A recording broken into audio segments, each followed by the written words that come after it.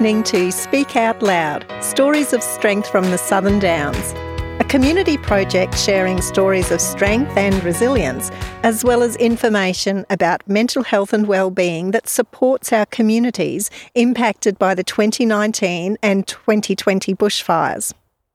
Tune in for conversations with local residents and health and community workers who generously share tips, strategies and resources to support your recovery journey.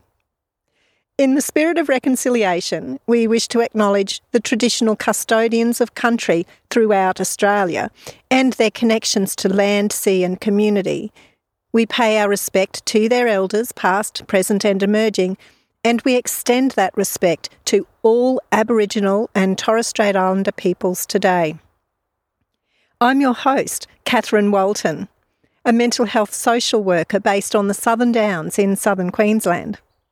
I'm so pleased to bring this podcast to you, which has been supported through funding from the Darling Downs and West Moreton PHN.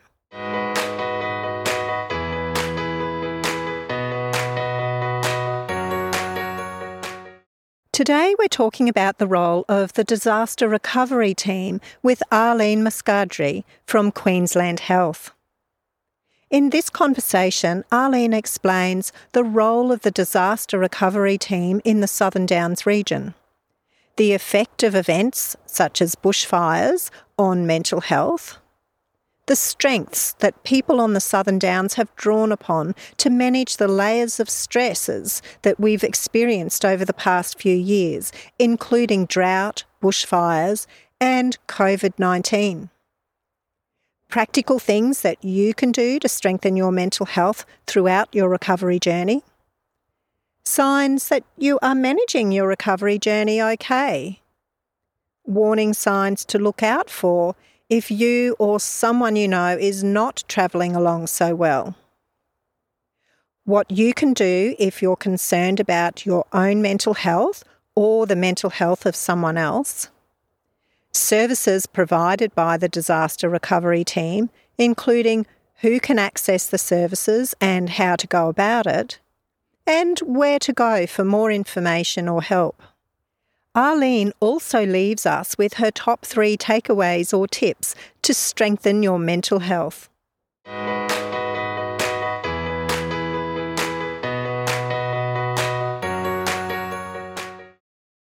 Hello, Arlene, and welcome to our podcast. Thank you, Catherine. Wondering if you could give our listeners a bit of an overview of what role the Disaster Recovery Team has in the Southern Downs region. Okay. So basically the Disaster Recovery Team was established in response to the 2019 East Queensland bushfires. It was provided by joint funding from the Commonwealth Government and the Queensland Government. Yes, other factors like the drought and COVID-19 have contributed significantly to the impact of mental health of our local communities. And our mental health disaster recovery recognises this and takes the big picture view when working with local communities. And basically, we provide clinical care and medical support to people that have been affected. So that's what our role is. Okay.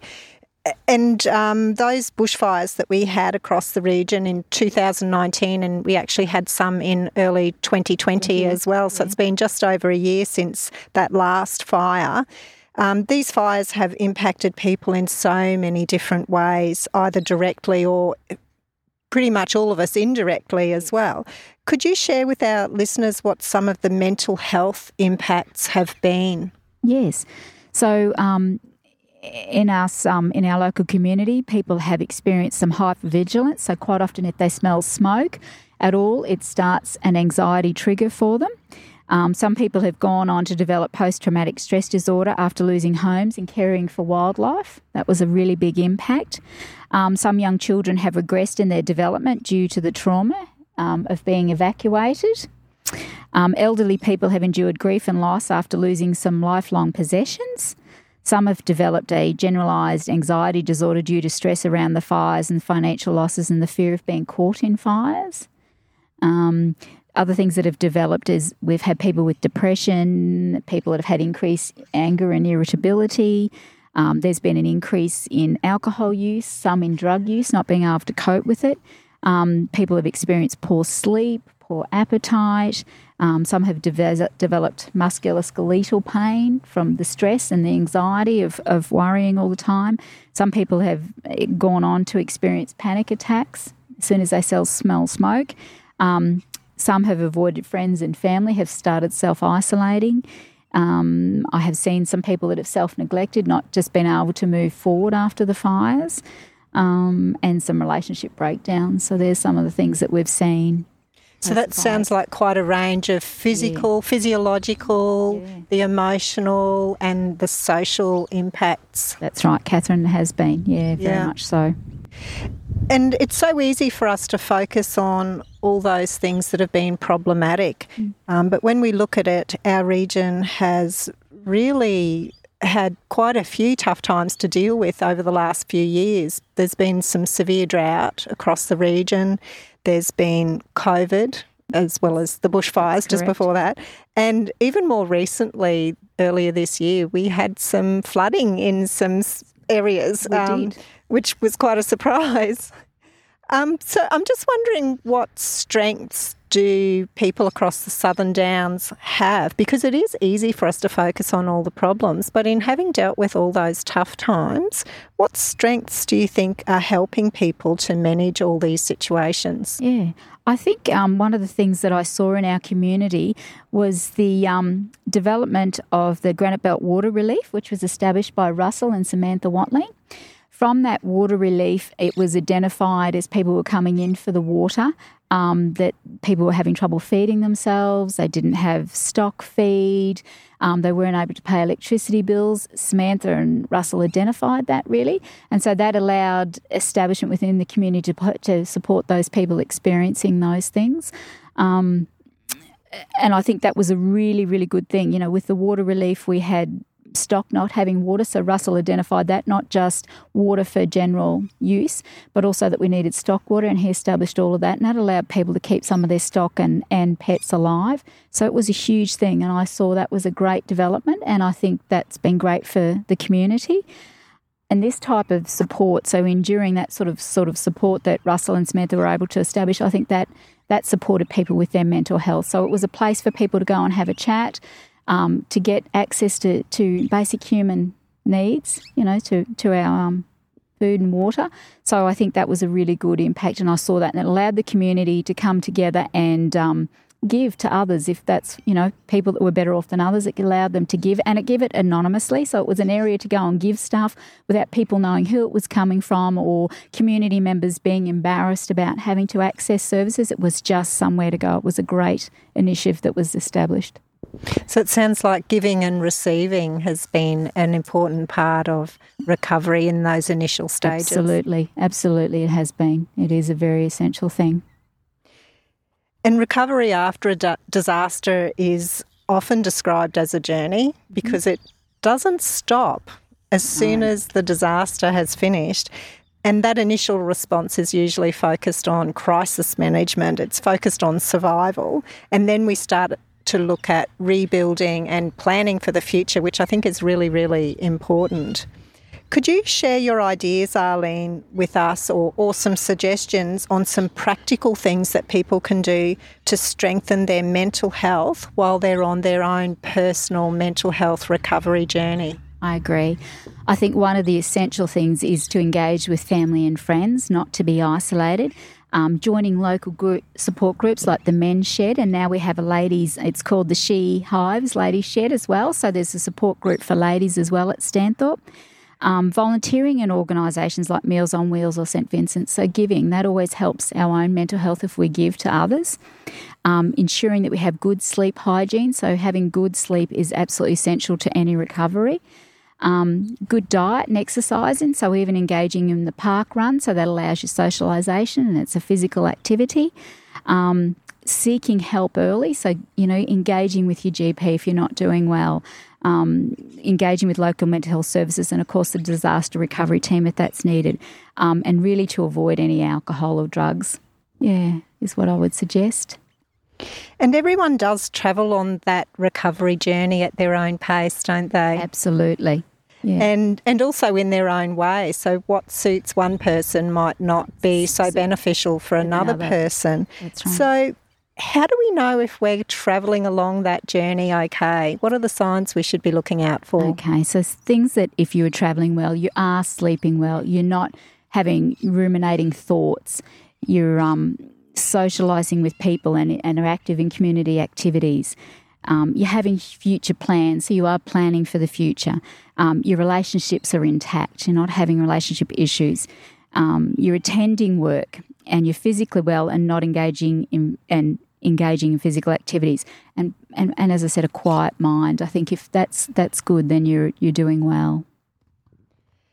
And looking at what the warning signs are that things aren't going so well, that we're not travelling along so well, or maybe some warning signs that somebody we know isn't travelling so well on their recovery journey. What should we be looking for there? Okay. So signs and symptoms of that is people that are experiencing difficulties in their relationships can be a sign. You are experiencing poor sleep or memory loss. That's a really big thing if you're experiencing that. You've got poor appetite or you're overeating. You're using alcohol to excess or drugs. You're becoming more angry and irritable. And, other people are identifying that you're very angry and irritable. You're having racing thoughts when trying to go to sleep, like you're ruminating about things and you're not able to go off to sleep. You're waking early in the morning, 2 or 3. If you're waking up and not able to sleep, they're early signs. Nightmares is a really bad thing. Poor self-care. So if you're not showering like you were, and one of the things I've always identified is cleaning the teeth. I know that sounds, but that's a really big sign that people are not doing so well. That you've got an ongoing low mood or depression. Not engaging in physical activities at all. Prolonged physical illnesses can be another sign that things are not going. Not tending work regularly, calling in sick a lot. And financial concerns or gambling, can identify that you're not travelling so well. So there are quite a few signs there that we could be looking out for. Absolutely, yeah. If someone is concerned about their own mental health, their own well-being, or if they're concerned about somebody else, what can they do? Okay, if you have concerns about someone else, then one of the things that you could do is approach the person in a very safe way and a good environment. So you can approach the person and you can have that conversation. Are you doing okay? One of the things you've got to remember is to listen to them in a non-judgmental way. That's extremely important. You've got to encourage them to seek appropriate professional services and help, such as the disaster recovery team or local mental health or a GP or a psychologist. Very important. The other thing that you need to do is to encourage them to stay engaged with their family and friends. Very important if you think someone's travelling not so well. And of course, if you're really concerned about their safety or others' safety, then you would call the ambulance or police if you're really that concerned. So there are some great tips there. Thanks for that, Arlene. You mentioned that the disaster recovery team is one of the options that people can access for support. Could you tell us a little bit more about just what the disaster recovery team does do? So who can access the service and how they do that and what those referral pathways are, and also whether there's a time limit or a session limit and if there are any costs involved? No worries. It is an absolute free service to anybody. We do individual therapy sessions. We are community engaged, so we attend a lot of community events. We provide psychoeducational workshops. We support and educate clinicians and other professionals. We link people with appropriate services in their recovery. We offer a very free confidential counselling service to people affected. We work with the community to prepare for future events, disasters, and build strength. Our referral pathways are people can self-refer at all times. You can ring us.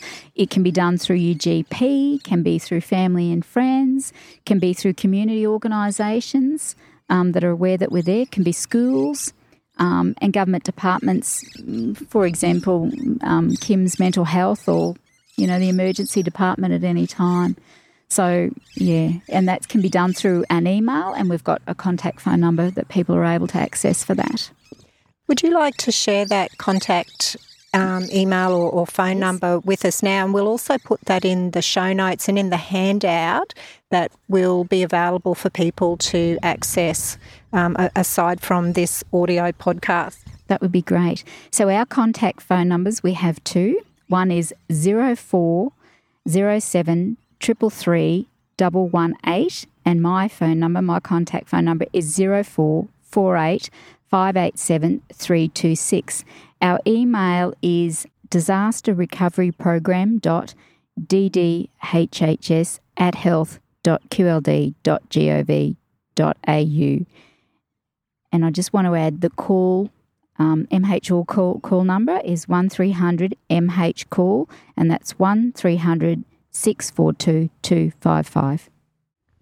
Some of those emails get quite long, don't they? They do get very long, and you have to think. And so we will include that in that handout. That would be great. And I'm also thinking that if somebody's listening to this podcast right now, but they're thinking that they'd like to go somewhere to get some help, but they can't remember the name of your team, or where would you suggest that they go? Well, they can call 1300 MH call. That gives you 24 hours access at all times. You can call Lifeline and Financial Counselling, of course, on 13 11 14. You can contact Domestic Violence Helpline, and that's on 1800 811 811. Of course, you can make contact with Beyond Blue, your GP, a private psychologist, the local mental health service, AODS, if that's so that's alcohol and other drugs, and that's 1800 177 833. There's Gambling Helpline. There's Men's Line, and it's 1300 789 978. There's Parent Line, which is 1300 301 300. Kids Helpline, and it's 1800 551 800. And of course, we have Suicide Callback Service, which is 1300 659 467. So many resources out there in the Very community, so. And really there's so many places that people can go for support that it's most important that people are aware that they're there, and it maybe doesn't matter exactly where they start, but just starting somewhere. Yeah. Making one of those calls or accessing their GP, as you mentioned. Of course. And I think for community members, Catherine, it is just if you see someone not travelling well, to have that conversation, to say, are you okay and can we help? You know, as I said, in a very private, you wouldn't do it in a public arena, but definitely if you see someone travelling, to sit down there with them privately and ask them, are they okay? And encourage them to seek help early. That's very essential. Seek help early. Arlene, could you share with us a typical scenario or a story of someone who might access your service? That's correct. So community, so some of the stories that we share, we've had community members that have been very impacted by caring for the wildlife, and that's caused them to have a lot of trauma. So those people have accessed our service, and one of the traumas was the inability to have financial help to support the animals. So we were able to direct them to get some funding to be able to support the natural wildlife that they were experiencing. We've had children that unfortunately, due to the evacuations that went on, had regressed, so we were able to contact them, engage them with KIMS, which is Children Mental Health for Service. So we're able to engage them with that. And of course, some people have come just with generalised anxiety, brought on via that fear of the smell of smoke. And so they access their local mental health service to help with that. So we've covered quite a bit around this mental health recovery journey following the bushfires. Is there anything else about mental health recovery or services or supports that you'd like to share with our listeners that we haven't caught in our conversation today so far? I think for people to realise that they're not alone, and that to seek help early is better and is better for you and enables your recovery to be faster. All professional services are confidential, and allow others to help. allow people to help you. It's okay to accept help and to realise that you're not isolated and on your own. There is help out there and people want to help. And that goes back to that giving and receiving that we chatted about a few minutes ago. That's correct. So important. It is important. Yeah.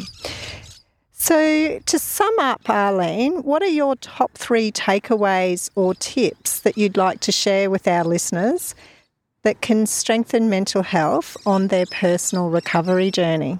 Okay. Attend to own self-cares first before attending to others' cares. That's very essential. You have to look after yourself before you look after others. Identify early signs and seek help early, essential to recovery. And staying connected with family, professionals, and staying engaged with supports within the local community and attending events. So I think they're the three things that I'd like people to take away.